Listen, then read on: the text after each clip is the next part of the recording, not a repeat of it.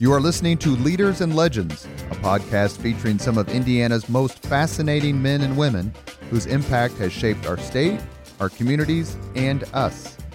Join us as we discuss their imprint on our history.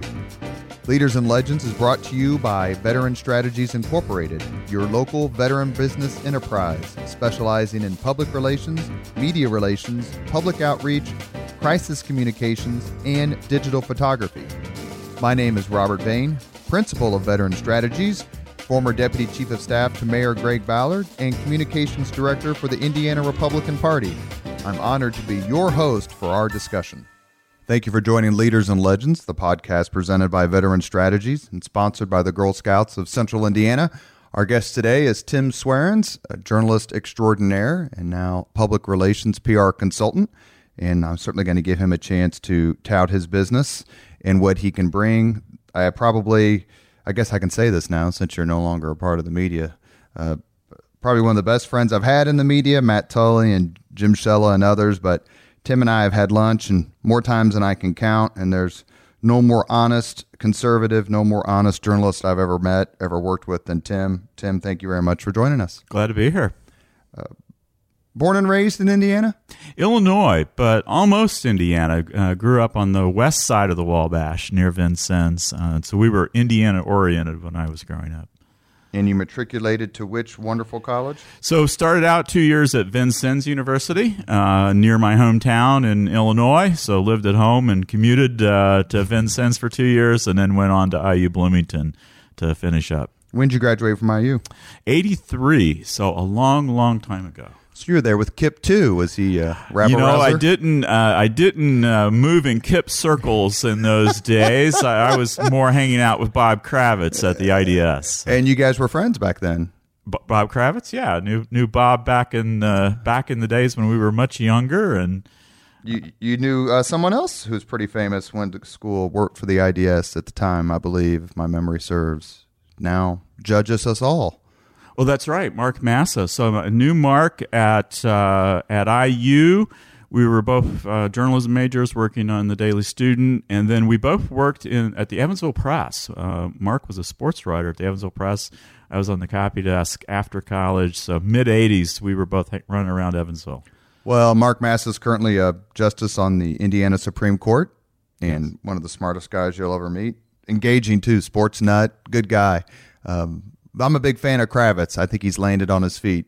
He has. You know, it's a really tough time in the media, as I know well these days. And so Bob lost his job at WTHR last fall. Is now working for The Athletic, and he was believe it or not, he was a sports columnist back in the Daily Student days at IU, and he's maintained that for 35 years. Well, and you were at IU for some pretty heady times. Were you went there first 2 years at Vincennes, so your junior year, were you there when IU won, or did you come right after? Right after. So I started in the fall semester of 81, so they were coming off the high of the national championship my first semester there. What's Sherry Syward, who's been on the podcast, we've had other IU grads, of course, including Tom Coverdale, and I asked him kind of the same thing. Everybody I know who's gone to IU would go back tomorrow. Just describe it as an incredibly fun, engaging, wonderful experience. It was a great experience. Started dating my wife there. So we were both journalism students at IU, and we started dating. And so I would go back for multiple reasons. It's like the movie Back to School with Rodney Dangerfield. He had pitched the movie to Harold Ramis, who's the famous comedic director, Animal House, Caddyshack, so on and so forth.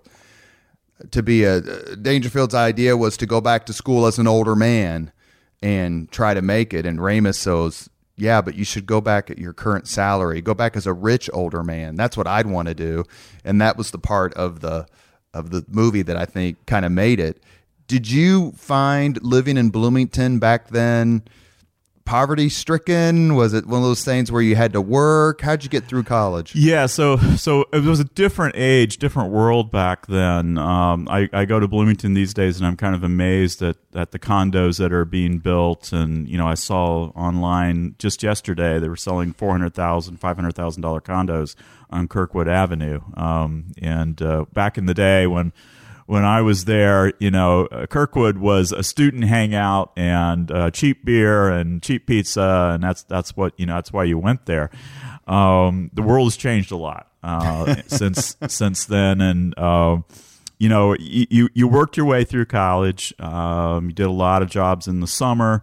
Did a lot of things that were great preparation because you learned I don't want to do this for the rest of my life, and so I bagged groceries and I built sidewalks and worked for the street crew for the little town where I grew up. And you do that type of work and you say there's a reason why I want to go back to school in the fall and make sure I'm getting a degree because I'm building for a future that I want. And I think those jobs were really important in learning a work ethic and learning that there are lots of different types of people in the world, and one group of people is not necessarily better than the other.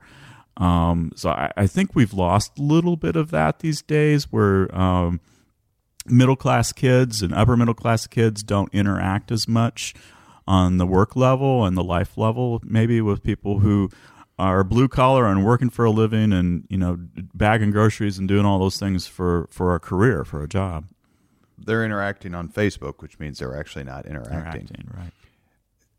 Journalism bug catch you early? Did you write for your high school paper? I did. So I decided sophomore, junior year of high school, somewhere in there, that I wanted to become a journalist, and that really never changed. And so there were opportunities 10 years ago, 15 years ago, 5 years ago, maybe to go into another line of work. And I decided, I really love journalism. The journalism industry hit hard times really in 2008, 2009. It was the beginning of a pretty steep decline in the industry, and that decline is continuing.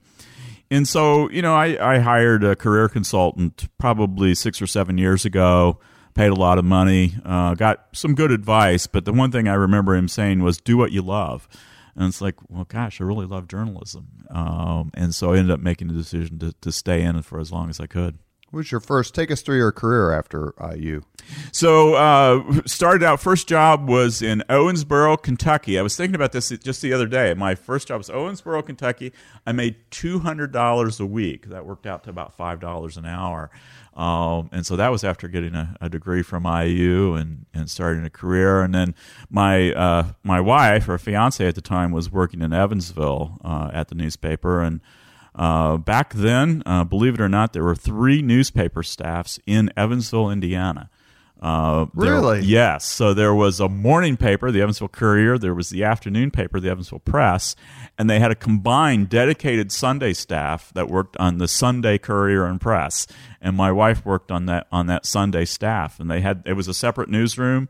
They did their own thing. So she got a job there shortly after she graduated from IU. And so I moved downriver, upriver, from Owensboro to Evansville, and we got married in 84. And then in 85, the opportunity came along to move to South Florida, relocate. And so we picked up and moved in the summer of 85 to a really strange environment, really strange world of South Florida in the 80s. The cocaine wars were going on then. It was eye-opening for a couple of young people from the Midwest to move. You worked for which paper? So we originally started out working for a Scripps Howard paper in Hollywood. It was called the Hollywood Sun-Tattler. And then my wife got a job at the Fort Lauderdale paper, the Sun-Sentinel, and I got a job at the Miami Herald. So we were in South Florida for 12 years before we came back to Indiana, and in 97, which is when I started with the Star. What was the first, and then we're going to go back to Florida because of something that you witnessed and actually wrote about, yes, which is fascinating. What was the first big story you can remember covering?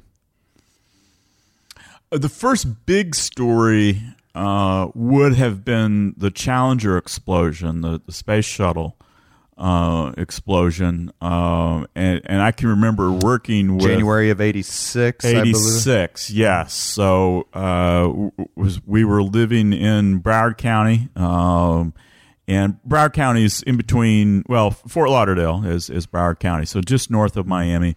But it was a big day, big time for America's space exploration. I can remember standing on the roof of the newspaper building and seeing night launches of the shuttle. I mean, 200 miles away, but the fire coming out would show up from a long way. So there were a couple of times, everybody would go up on the roof and watch the shuttle take off. And that explosion was an enormous story, big story. It had not happened before. Correct. And there's the Apollo 1 fire. Yes. In the mid to late 60s, but the Challenger explosion. The Challenger was explosion was a whole different scale. Of course, the whole entire crew was lost. And I can remember what at the time seemed like an old city editor. He was probably in his 40s, but it seemed like an old city editor. And he said there had only been 2 original stories in his newspaper career. One was the Kennedy assassination, and the other one was the Challenger explosion. And so that was an enormous story with huge implications and a very complex story of.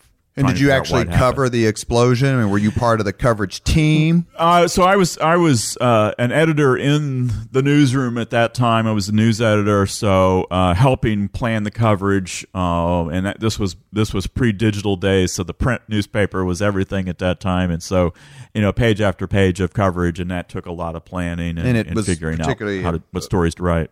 Forgive me, it was particularly covered because of McAuliffe, the first civilian, for lack of a better term, in space, who was a teacher. So yes, school teacher, and there's a lot of attention on that particular flight because she was the first civilian in space, and then the tragedy happened, and obviously international attention on the explosion.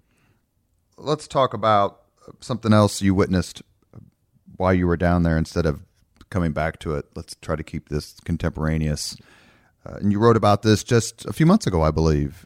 You were selected as one of the reporters, and correct me if I'm wrong, to witness the execution of serial killer Ted Bundy. Yes, so that was in January of '89, and I guess it would have been February of '89, but 30 years ago.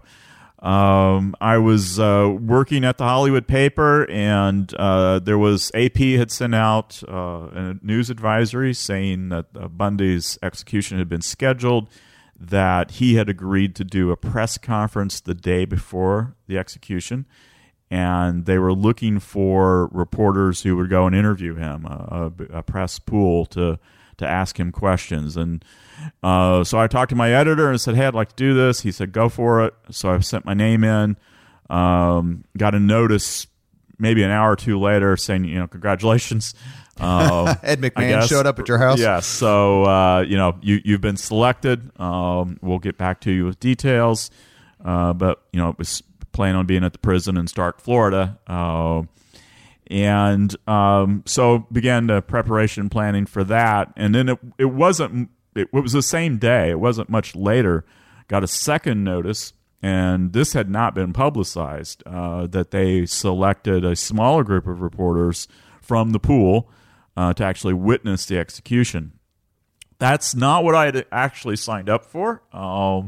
And I understood the gravity of that assignment. And so talked to my editor. Actually, I think I talked to my wife. Said I decided I would do it, and got back to him and said, I'll do it. I'll be there. What was the method of execution? So it was electric chair. And the electric chair had a nickname, Old Sparky. Mm-hmm. And it had earned that nickname because on more than one occasion the execution had gone badly. And so oh darn. So it could be grisly at times. And so went up to Tallahassee up to North Florida from South Florida the day before the execution. Again, thinking at the time that I was going to go up and interview Bundy, and then the next day witness the execution. Somewhere en route, the decision was made to cancel the press conference. And Bundy actually spent most of that day with a radio evangelist, a radio talk show host named James Dobson. James Dobson leads Focus on the Family. And so got up there and waited for the execution. Any qualms? It turned out it didn't happen, right? But there's a school of thought that you shouldn't give these men the publicity they clearly seek. And yes, certainly that is a concern. I think in Bundy's case, he had already been given so much publicity. His first murder trial, which was in Miami, was the first nationally televised murder trial in the United States.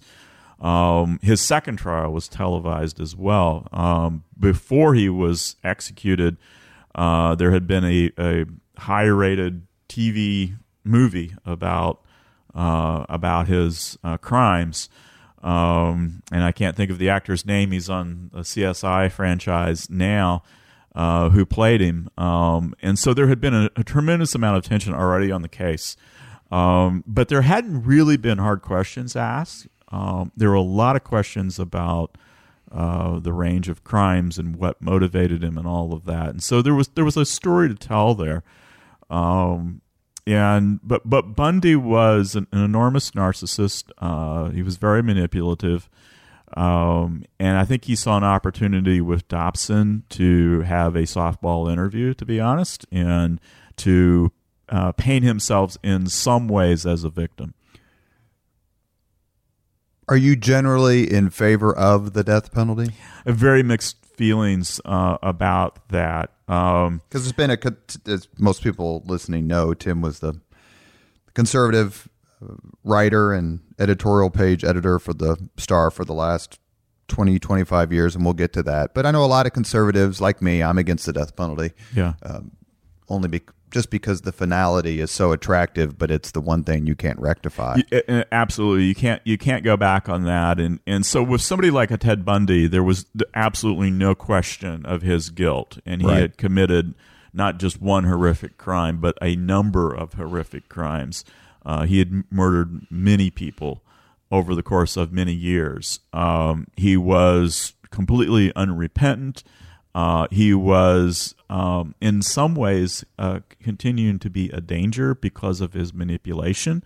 Even though when he was in prison and on death row, he was continuing to manipulate people to do things for him, to plead his case, and to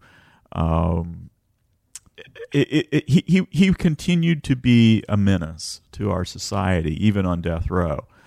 So you slept like a baby that night. No, I wouldn't say that. I mean, so taking a person's life, even somebody like a Ted Bundy, should never be done lightly. It is final, as you said. Even when there's no question of the person's guilt, we are still ending a life, and I believe that life is sacred. That is a very, very grave decision to make. And one of the things that I'll never forget, two things I'll never forget about that day. One is being inside the prison before, during, and after the execution. Everybody I met that day inside the prison understood the gravity of what was going on. And it's the 80s, right? So there's a resurgence of the death penalty. So held 1989. Unconstitutional. Furman versus Georgia, I think, of the early 70s, which is why Manson and a lot of those people had their death sentences commuted. The death penalty sort of thought of law works its way back through the courts. It becomes under Republican governance throughout the country much more popular. There were executions here, or people receiving the death penalty. Do yourself a favor, don't read about Stephen Judy and what he did.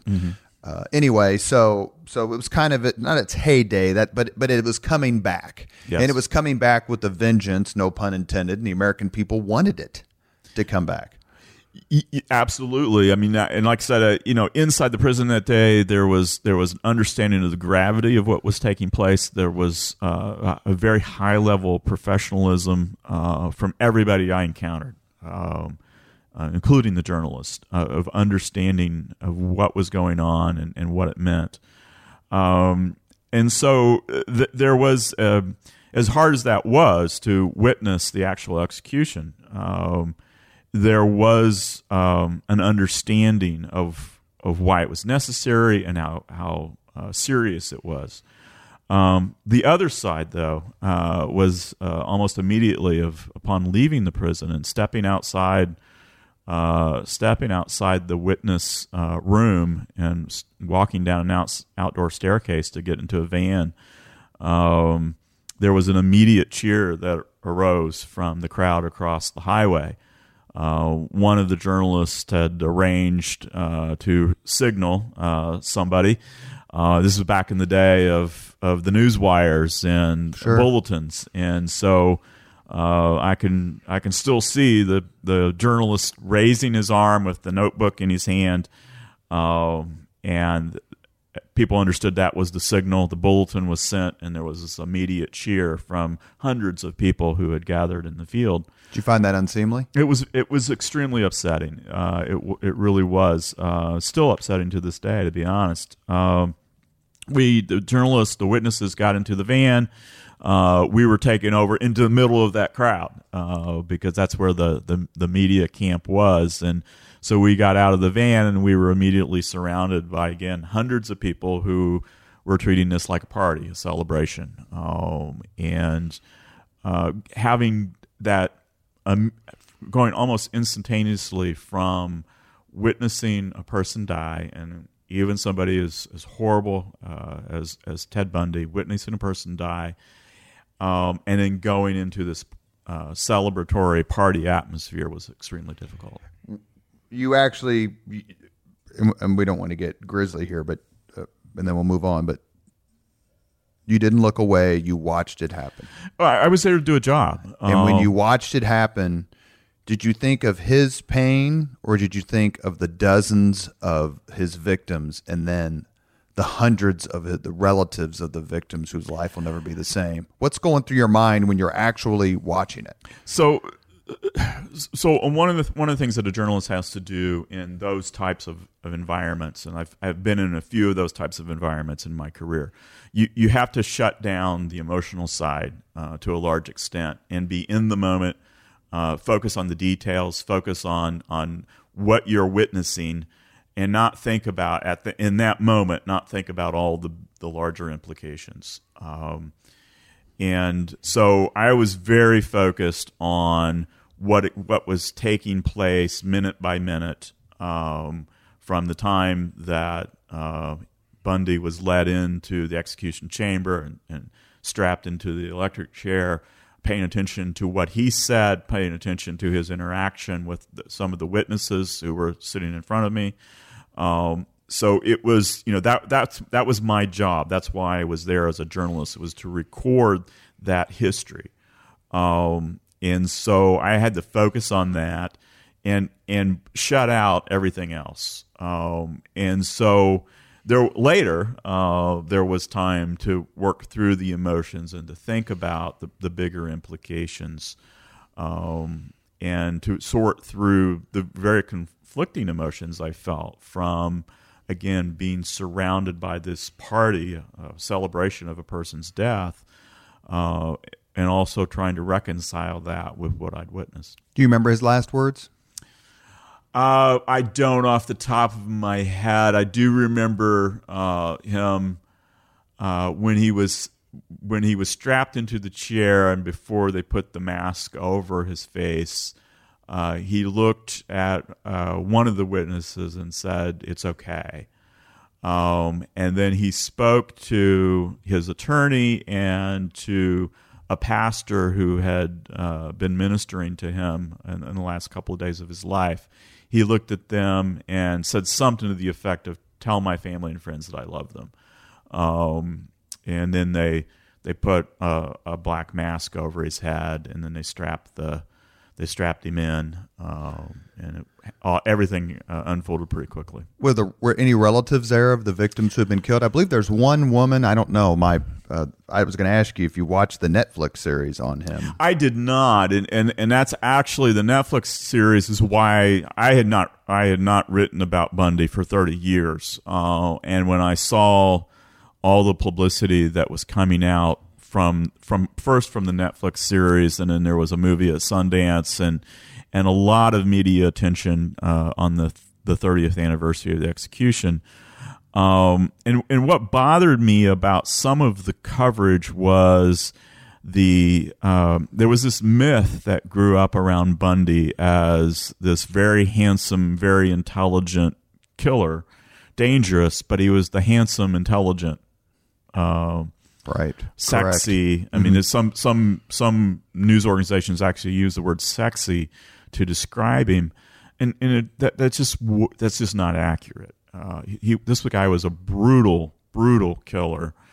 Necrophiliac. Yes, he would use manipulation at times to lure his victims into a trap. That was one of the ploys that he used, and that's the one that got the most attention. But he often just used brute force, and so there was nothing sexy or intelligent about him at all. And sympathy. There's a scene in the movie Silence of the Lambs where Buffalo Bill is injured or is faking an injury to get the girl to help him put something in the van. Yes. That's taken directly from a Ted Bundy tactic. It was. So one of the things that Bundy did was to put a fake cast on a leg or an arm and then ask for help, and then he would assault the victim, kidnap the victim, and then kill her. So that was one of the tactics he used, but it wasn't the only tactic. And he was actually, his execution took place. He was convicted and executed because of murders he committed in Florida. One of those involved a very young girl, child, who he assaulted and murdered. And the second case, the second capital case, involved a sorority at the University of, well, I think it was Florida State, where he broke in the middle of the night, brutally assaulted several of the women in the sorority house, killed at least two, and then assaulted another woman in a nearby house that same evening. It had nothing to do with manipulation or supposed level of intelligence. It was just brutal assault on innocent victims. Last question before we move on. Any relatives? I know that he had some people who survived attacks. Were you sitting next to any relatives or survivors? I'm not aware of relatives of any of the victims who were in among the witnesses that day. The witnesses, the journalist and the other witnesses were kind of kept separated. We didn't have an opportunity to interview or interact with them, and that was fine by me. I didn't really want to do that. And so I don't know for certain, beyond Bundy's attorney and lead attorney and beyond the pastor who ministered to him, I don't know who the other witnesses were. You're listening to Leaders and Legends, presented by Veteran Strategies and sponsored by the Girl Scouts of Central Indiana. Our guest today is Tim Swarens, longtime Hoosier journalist. You come to Indiana when? To come to the Star? 1997. So you come to our fair city just as it's starting to really mature, for lack of a better term. Yes. We had done the Pan Am Games. The Colts were here. It was really on its way. Goldsmith was doing all kinds of mad scientist-esque things. The mall was really probably established by then. I think so. They started building the mall in the early to mid-'90s. Yes, the mall was up and full in 97. Yeah, yes, that's true. Full of actual shops. Shops, yes. What was attractive about Indianapolis to you and to Mrs. Swarens? So my wife is a native of Indianapolis, a Ben Davis grad. So for her, it was coming home. We had moved from Indiana to South Florida in the mid '80s. Had been there for 12 years. When we moved there, we didn't have any children. By '97, we had 4 children, and so and we were 1,200 miles away from the nearest family. We made a decision to come back home in Indiana, and that's why we're here. You came here as the editorial page editor, is that correct? Or No. you came here as part of that and then matriculated over? Yeah, so the original job, they had an opening for a copy editor position. Copy editing positions don't really exist anymore, but I was originally hired as a copy editor in '97. And then in May of '98, I had the opportunity to move over and be an editorial writer, be on the editorial board. I had worked as an opinion editor in Florida, and really loved that type of work, liked what I was doing, and so was thrilled to have the opportunity to get back into opinion journalism in '98. Why opinion journalism and not TV reviews or sports or business? Yeah, there's something about being able to provide context and analysis, and being able to share who I am in my coverage. Even going back to the Ted Bundy. I wrote a news story that day, and I also wrote a column out of the coverage, and being able to give that full range, and having, on the opinion side, having the freedom to say, this isn't right, or there's something very wrong here that needs to be fixed. I like having that freedom and that ability, and I think it's really important in terms of community to provide that type of leadership. So 20 years ago, 25 years ago, when you come to Indiana, if Tim Swarens on a scale of 1 to 10, 10 being the most conservative, 1 being the current iteration of AOC, what were you then and what are you now? Gosh. There's a lot of going on in the mid to late 90s. There is. So remember in the 90s we had the Clinton White House, and when I started on the editorial board in 98, the Lewinsky affair scandal had broken, and the president had stood up and kind of pounded his chest, wagged his finger, and said, I did not have sexual relations with that woman, Monica Lewinsky. So he bold-faced lied to the American public on camera. And there was a lot of debate at the time. It's really fascinating to see how things have changed, because you had people on the left who argued that the most powerful person in the world having an affair in the White House, in the Oval Office, with an intern was consensual and nobody's business. Now, because the economy was growing at 5%, and there was that. It was partisan. It was partisan. I agree with that. But part of the argument was, and I don't judge the argument, but part of the argument was, the country's doing really well. Who cares? Right. I mean, that was a part of it. But I mean, the more common argument was, honestly, this is nobody's business. Correct. And the fact that, again, a much older man, much more powerful man, had sex in the office with an intern was nobody's business, and that those fundamentalist right-wing Republicans who hate sex were blowing this all out of proportion. So that was an argument 20 years ago, sure, in late 90s, and that was the argument put forward by the political left. Fast forward to 2017, 2018, 2019, in the Me Too movement, the world has changed, and I think it's changed for the better, because I think Bill Clinton did use his power to hurt, and in some ways ruin, a young woman's life. And you hear Monica Lewinsky today talk about everything that she went through, and it's very common for men and women who find themselves in those situations years later to talk about this is one of the worst experiences of their lives. So it's a big deal. It was a big deal in the 90s. It's a big deal today. But the conversation nationally has switched because more often than not, you hear people on the left who are talking about the time is up and Me Too. And you hear sometimes people on the right today defending Donald Trump and others as saying, wow, it doesn't really matter. The media is fond of saying Dwight Eisenhower, I was going to say Richard Nixon. That wasn't his issue. Ronald as far Reagan, as we know, it wasn't. As far as we know, proposed to his wife on their first date. Ronald Reagan, Dwight Eisenhower, they couldn't get nominated these days by the Republican Party. Could Bill Clinton?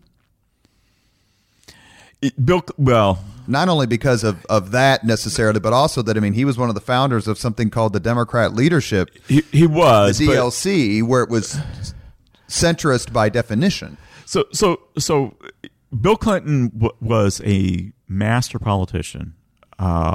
He had his pulse on the public in ways that very few politicians in my lifetime, I would say Barack Obama would be the only other one, who understood how to connect with people on a very personal level, people on the street. And so it's a little bit like saying, would Willie Mays be a great baseball player today, given how much the game has changed? Well, yeah, he probably would, because he would adapt.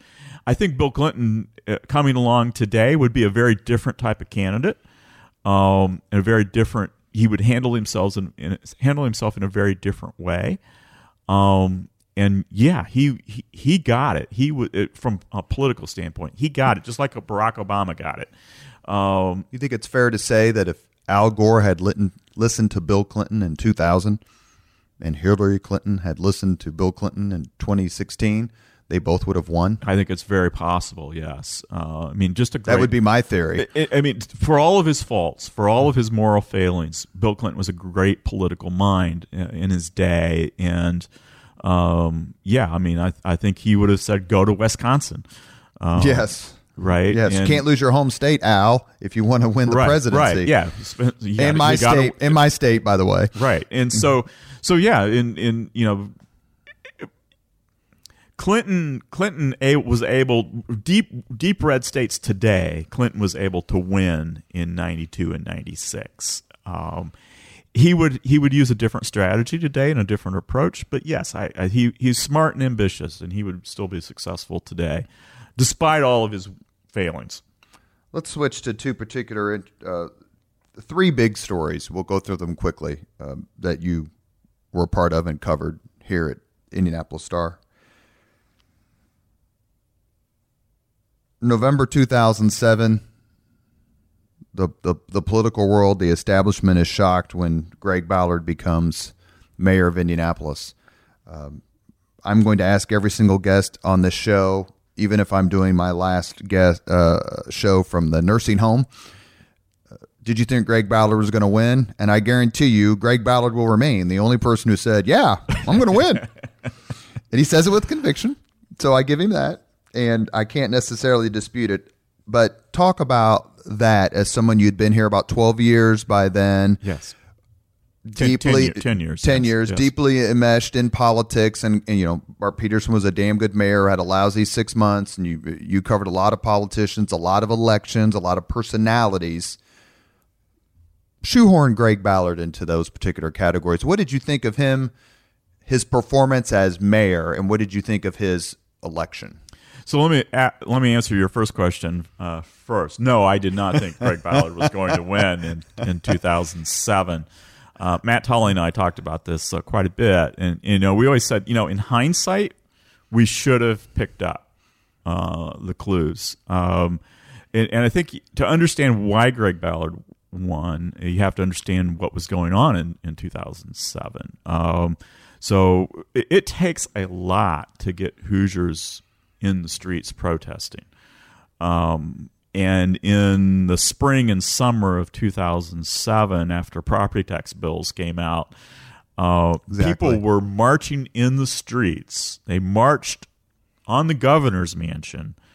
Middle-class voters marching in the streets in a tax protest. People were actually dumping tea into the canal. And so there was a lot of anger at what was going on. A lot of people thinking things had to change. And in the middle of all of that, Bart Peterson not only proposed but pushed through the city county council a local income tax increase. And so it was pouring gasoline on the fire. And I think Bart Peterson's a really bright guy, and I think overall was a good mayor. I think he got some really bad advice from the people around him that they just thought they could get away with this in an election year. That this explosion is so big, this explosion over here is so big, no one's going to pay attention to the one over here. That everyone's mad about X, so Y is just not going to get as much attention. And I think they also were looking at, hey, this was increasingly a Democratic city. He had won, so Peterson was going for a third term. He'd won his first two terms pretty easily, first two elections. They really felt like he had the political capital to spend on this, and the city was then as now was struggling to pay the bills. They were trying to figure out how to pay for basic services, and so the solution they hit upon was increasing the local option income tax for public safety reasons. Safety, and so the public safety was. 12 years ago, that was a big part of people's concerns in this city was public safety, just as it is in 2019. So, they thought they understood the dangers of a tax increase in an election year, but they thought they could do it. They had the margin to do it. So that was a big part of it. I think there were other issues that some of their core constituencies were upset with them and did not have as much support for the mayor as they thought. And so it created an opening for somebody like Greg Ballard, who had no experience in elected office, but had a lot of life experience and was an unknown, an upstart in many ways from the political scene, but offered a counter story. One of your former colleagues, the wonderful Beth Murphy, I believe, takes credit. That's not true. Should be given credit for this line. She called him the unmayor. The unmayor. I've not heard that one. The accidental mayor. He was often known as the accidental mayor. Well, Tully, late great, our friend Matt Tully, wrote a column calling him the unmayor, and I was working for the mayor at the time, and I texted him. I'm like, I love it. Mm-hmm. That's perfect for us. He goes, I can't take credit. It was Beth Murphy who came up with it. Greg Ballard's 8 years as mayor, it's fair to say he completely and totally turned the doubters on their heads. I mean, serious doubters, not partisan doubters. Yeah, not the partisan doubters. His performance as mayor for those 8 years ranks up there, in my view, with any performance by any elected official in Indiana. I think of the 8 years that Greg Ballard was mayor, I think the first 7, he did an outstanding job. I think the last year, he was tired. He was ready to be done. I think he actually, some of his legacy was tarnished a little bit in the short term because of that last year. But overall, he did an amazing job. And I think one of the things that helped and hurt Greg Ballard was expectations. I think he came into office with very low expectations from the public and from community leaders because they just didn't know him. And some of the rhetoric was a little, when you talk about dumping tea in the White River and stuff, right. I mean, that's not, it's symbolic, but it's not serious. They just weren't sure how serious of a man he was, how thoughtful. And I know that because I was his press secretary, as you know, for the transition. And I still remember you and Matt Tully coming over to transition headquarters about a week after the election. And I'm looking at the two of you and I'm laughing at you guys and you're laughing at me like, what the hell are we doing here? What is going on? I can't believe it. But what he did, before we move on, because the next I want to ask you about the Super Bowl, and then I want to ask you about RIFRA, and then we'll talk about what you're doing now, is the two things about Greg Ballard that I think were most instructive for how he, I hate to say how he mayored, but how he mayored, the fact he had traveled the world and seen how big cities and other continents did things, A, and B, he listened to his kids talk about the kind of city they want to work in, live, have kids, get an education. And I think when you combine those two things, you've gotten 80 to 90% of why Greg Ballard did what he did and why he thought as he thought. I think those are both really good points. I mean, what Greg Ballard did that, and we have been blessed in this city with a string of good mayors, going back to Richard Lugar, to Hudnut, to Goldsmith, and to Bart Peterson, and then Greg Ballard came along, and in that first year or two, it was a big question mark of how he was going to do, and I think one of the things that is a big part of his legacy is he did help Indianapolis begin to look outward to the world on a whole different level. We became much more of an international city in our focus and in our welcoming the world and under Greg Ballard than what we had been previously. He also, as you mentioned, he because of his kids, he began to build an infrastructure in this city that was welcoming to a new generation of emerging leaders. Blue Indy, of all the criticism that it got, but it was very forward thinking and understanding that transportation needs were changing, and particularly in an urban environment. And there were so many things like that that Greg Ballard introduced. But the other thing that I think sometimes gets overlooked that is, to me, maybe the most important thing that Greg Ballard did. He had enough maturity and he had enough self-confidence to surround himself with outstanding people and then let them do their jobs. And so if you look at the people who are leading this city today who got their start in many ways with Greg Ballard, I mean, that is a tremendous legacy for him. You talk about a Mike Huber and a Ryan Vaughn, and you just go Brandon Brown at the Mine Trust. Yes, I mean you could probably name half a dozen people, if not more, who are who are making a difference in this community, who got not their start, but who got a boost in their careers. A launching pad was being in the Ballard administration. Greg Wilson at the Civil Rights Commission, Jason Dudich, who's the state budget director, but that's a common theme of the mayor's office, right? I mean, who are Lugar's two chiefs of staff? Jim Morris and I don't know who was the second. Mitch Daniels was the Daniels first, was the and then Morris did like the last 6 years. But we've interviewed some of them for Leaders and Legends. A lot of these people. So much happens in the mayor's office, and I remember talking to some of my D friends when Hogsett won. I'm like, whether it was, I hate to dime out Jennifer Wagner, but she's not here, so she gets dimed out. It's like, go work for him. Go work in the mayor's office. You simply can't understand how much impact you can have up there and who you meet.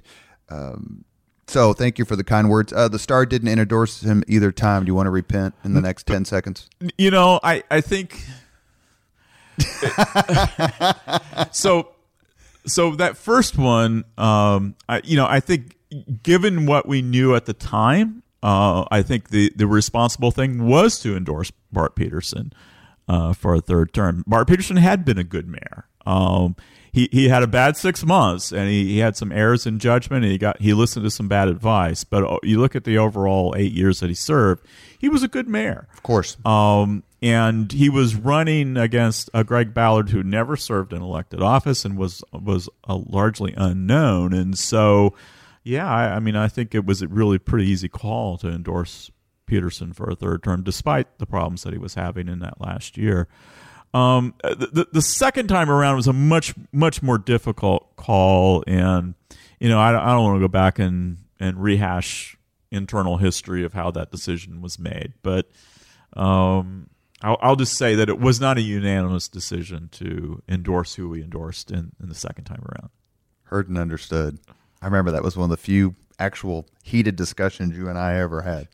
And that's what happens sometimes when you're doing a job and I'm loyal and it wasn't your fault. And I know it wasn't, it was a split decision. And as I recall, that's one of those things that's tough because there's a lot of really good, really smart people in Indianapolis. I think that's one of the things that's underrated is just the overall quality of leadership. And there are some partisan times, now that we're dealing with, but I don't know that Indianapolis has necessarily suffered through those. I mean, it's still very strong bipartisan town. It is, I think, much more so today than perhaps it was 20 years ago. I do remember when, in Bart Peterson's, particularly in his first term in office, and how partisan it was on the city-county council. And Peterson was the first Democratic mayor in forever in Indianapolis. And during Peterson's time in office, Democrats gained control of the city-county council for the first time in 30, 40 years. Yeah, for his second term, correct. Right. And so there was a lot of and there was a lot of partisanship on both sides in those days on the council. That's changed, and I think that's good. It's honestly silly in many ways for partisans to argue as much as they do about local elections. We all want streets without potholes. We all want safe neighborhoods. We all want the trash picked up on time. I mean, those are all the bread and butter basic services that cities have to provide. We all want better parks, and just to go down the list, those are not ideological. Those are not partisan concerns. What was it like to be at the Star when the Super Bowl? I know we have just a few minutes, but when the Super Bowl was going on, it's the biggest event in the city's history. I mean, that's no disrespect to the 500, obviously, every year, but the Super Bowl certainly was sui generis. Never could have thought that we would ever host anything like that, and the city just did. We've done a podcast with Allison Millangton, and you're mesmerized when she's talking about it. It was a magical week, and the world really did come to Indianapolis that week, and the focus. The Super Bowl is it's a national holiday in some respects. That's a good way to put it. And it's there's so much attention placed on that game and everything that goes around it, and so it was lots of fun to cover, and there was a sense at the end of community pride. The city pulled it off and did a fantastic job. So there's you're part of the community and you feel good about that, and we felt really good about the coverage we provided. I mean, it was at a time when the Star was still very healthy and we could provide first-rate coverage, and we did. And so that it's going back 7 years ago, and it's a tremendous sense of pride about what we were able to do. 7 years, though, lifetime in journalism. Lifetime. Your world has changed. I asked you a few minutes ago on a scale of 1 to 10, 10 being super conservative, Tim Swarens of 1997 or 8 or 5 or 2000, choose your reference point. Where would you be now on that same scale? And combine that with your answer to this question, please. Did any part of RFRA make sense to you? And the reason I'm asking is because you were an avowed religious conservative of the culture war combat in the 90s, and you've written about it. So I'm not throwing anything up there that hasn't been written, but I mean you've talked and we've talked privately in our lunches about how both our views have changed on certain issues. Yeah, and so it's hard for me to put myself on a scale. I don't like much of what Donald Trump says and how he acts. I certainly don't like what I'm hearing from some of the newer members of Congress who are so far on the left. Conservatism has changed, and those labels mean so many different things to different people these days. I don't know that my views have changed precisely. How I articulate my views, that's definitely changed. And I try to listen to people more, try not to be as forceful in expressing my own views in the sense of trying to win an argument. There are some things that we're not going to change each other's point of view. And on some of these important issues, but issues that people feel very, very deeply about, whether it's abortion, whether it's gay rights, or what, any talk about hot button issues. We're just not going to change each other's point of view on it. I'm not going to try and get you to say I'm right and you're wrong. Please don't try to get me to say I'm wrong and you're right. What I will say is I respect you. I value you as a fellow human being. I respect that you have a different point of view. And we're going to share this planet together. We're going to share this city together. We're going to share our neighborhoods together. I hope we can be friends, and we can respect one another, even though we have different points of view. My faith teaches me that. I'm not abandoning my faith in saying that. I think I'm living out my faith in saying that. And so what I do regret is in times in the past where I've said things not because I felt like I was coming from the wrong point of view, but because how I was saying what I was saying was not being respectful for others who had a different point of view. Last question before we go to the 5 questions. Is journalism broken? If so, what's Dr. Swarens' prescription? I don't know if it's broken, but it's badly damaged. And so my hesitancy in saying broken is because, I think that becomes a reflection on people who are working very, very hard every day as journalists and who are very passionate and very dedicated to what they do. But I think the business model is broken, badly damaged, if not broken. I think the public perception of journalism has been badly damaged. And so those are two separate problems in many ways, but enormous problems that journalists are having to deal with every day. I am deeply concerned about what's happening on the community level with journalism today in terms of funding. The Star we don't have to go back that far. And so in 2008, the Star had more than 200 journalists working in the newsroom. Today, that many? Yes. So going back a little over a decade, more than 200 journalists working in the Indy Star newsroom covering Central Indiana. Today, there are roughly 60 journalists working in the Star newsroom. So from more than 200 to about 60 in a little over 10 years. I wish I could say with any amount of confidence that the loss of journalists, the shrinkage of journalism will not continue, that they've hit bottom. I don't think that's the case. I think everybody expects that there'll be further reductions in staff as we move forward. And that does have an effect on how journalists do their job, the types of stories they're able to write, how much time they can spend on a story, how much time they can spend in learning a beat, learning what the complexities of the things that they're covering. All of that has an effect on coverage. It's a serious problem. It's not just in Indianapolis. This is happening across the country. Cleveland, the Plain Dealer, recently laid off 15 to 20 staff members just in the last couple of weeks. And at that time, they said they at one time had more than 300 journalists working at the Cleveland Plain Dealer. They're now down to about 50 or 60. And so this is a problem across the country. Some of us are talking on a local level.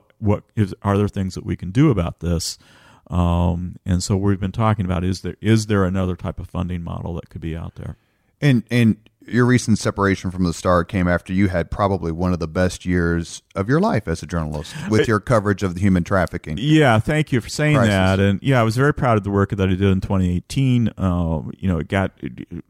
We were in the digital world. We're numbers driven, and I had great numbers in 2018. And so that was probably the biggest reason why, when I got the phone call on January 23rd saying, Tim, we no longer need your services, that I was shocked, despite all the things that are going on in the industry, because I had come off a really, really good year from a journalistic level in 2018, and I thought that would be enough. But it wasn't. And again, that should be a warning for all of us. It doesn't these days. You can do a great job as a journalist and still lose your job, and there still be that gap in the community in terms of coverage. You are listening to Leaders and Legends, presented by Veteran Strategies and sponsored by the Girl Scouts of Central Indiana. We're here with Tim Swarens, and we're ready for the 5 questions. You ready? Sure. What was your first job? So my first job, besides having a lawn mowing business, was bagging groceries in the local IGA. In high school, I'm assuming? In high school, yes. What was your first concert? First concert was probably the Ramones at IU Bloomington. That's a good place for the Ramones to go. Yes. IU Bloomington. If you could recommend any book to someone to read. Oh gosh, there are a lot of any one book. It's hard to. This is proving separate. to be the toughest. Would you say, Spangle, the toughest of the 5 questions? Yeah, it's kind of like, well, what's if you could recommend one Beatles song, what would it be? And it's like, well, come on. Look, I have no sympathy for former journalists who get put on frickin' the edge of their seat by a question they don't like or can't answer. All right, so you sound like Amanda recommend, Kingsbury. I'm going to recommend a book. I don't know if it's the book, but I'll recommend a book that I read last fall that it stuck with me, and the reason why is because, one, it's just a really great story, and there's Indianapolis is a part of the story, but also because I think in terms of a local level, it should challenge us in some ways. And it's a book called Devil in the White City, and it's a history of Chicago in the late 19th century. And a group of community leaders decided they wanted to have the World Expo, the World's Fair in Chicago. They were bidding against countries from around the world. It was an enormous undertaking. They were very big and bold and ambitious in what they took on. The actual expo was a tremendous success, and it transformed Chicago. Exactly. And so I think on an application level, I think when cities and communities think in big ways, when they're bold, when they're looking forward, great things can happen. And, in 2019 in Chicago, people who live there and people who visit there are still enjoying the benefits of what Daniel Burnham and his crew decided to do almost 130 years ago now. Great choice. If you could witness any event in history, which event would you choose? Be there as it happens. Yeah, so many events. So I think the two that come to mind the earliest, the quickest, one is June 6th, 1944, to be a part of the D-Day coverage, as dangerous as that would have been. But to be a part of that day that changed history, and we don't often think about what if the D-Day invasion had failed, what would our world be like today? There is an inevitability of events. Yeah, you assume that we would have put a man on the moon by the end of the 60s. You would assume, even though Eisenhower famously wrote the note saying that he had failed to gain the foothold, and I mean the list goes on and on. The North would have won the Civil War, that we would have beaten the British. Right, but the D-Day invasion, if that had failed, and the reason why the D-Day invasion worked is that there's been really good coverage of this, was that when the men hit the beach and the plan that Eisenhower and so many others had put together was a complete disaster.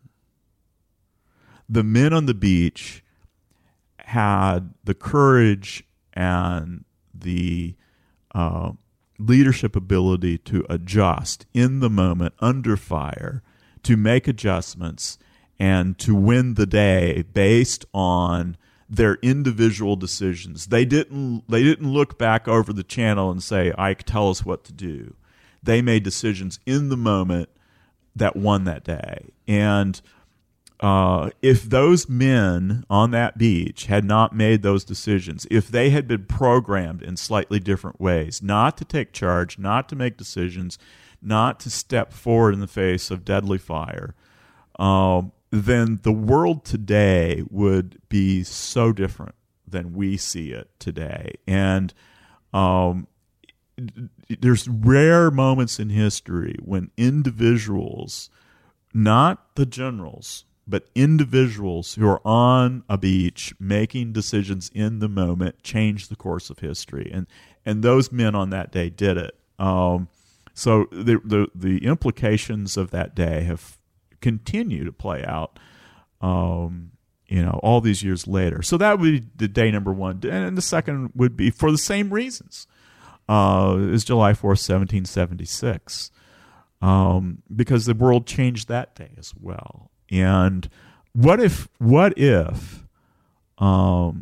Continental Congress had not been able to reach a compromise? What if Benjamin Franklin had stormed out, and Thomas Jefferson had said, "I'm going back to Virginia, and I'm done with you yahoos"? He was sitting at his desk sulking because they had the audacity to edit his draft. Yes, but he stayed. He stayed. Did in the stay. room. Point taken. And they were and they had the ability to work it out.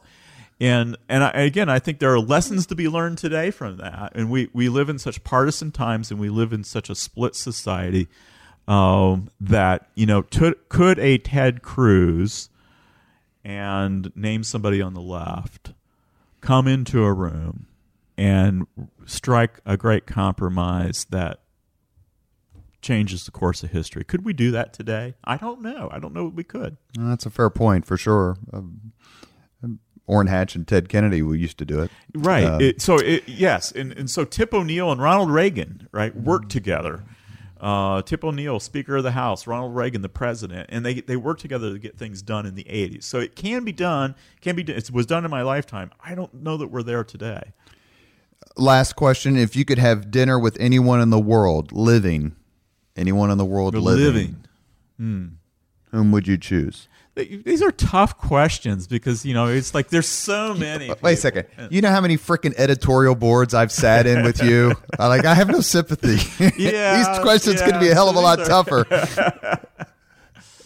So living today. It's always funny to get a look from your client while Matt Tully's just chewing on them and they're standing there. Anyway. Yeah, so it's good exercise. Last question. On the other side of the microphone, I agree. So, all right, I'm buying time here. Who would I like to have dinner with? I've been blessed in my career to meet some really fascinating people, like to interview Bono, to interview Hillary Clinton and Barack Obama and Mike Pence and Greg Ballard, and go down the list of really fascinating people. Somebody alive today. I think Bill Gates would be really fascinating. Steve Jobs would have been fascinating. He's not alive today, but I think Bill Gates, because he has seen the digital revolution from its start to where we are now. Thank you very much, Tim, for your time today. We appreciate your insight. Everyone listening, Tim is doing some consulting work, so if you need a veteran journalist who can understand what the media thinks and why they do what they do, please reach out to Tim, assuming that Veteran Strategies is not an option, but we're always happy to shill for our friends here. Yes, thank you. Thank you, Tim, for joining us. Appreciate it. Thank you. Thank you very much for listening to Leaders and Legends, brought to you by Veteran Strategies Incorporated. If you want to contact us about this program or our menu of public relations services, please send us an email at robert@veteranstrategies.com. That's robert@veteranstrategies.com.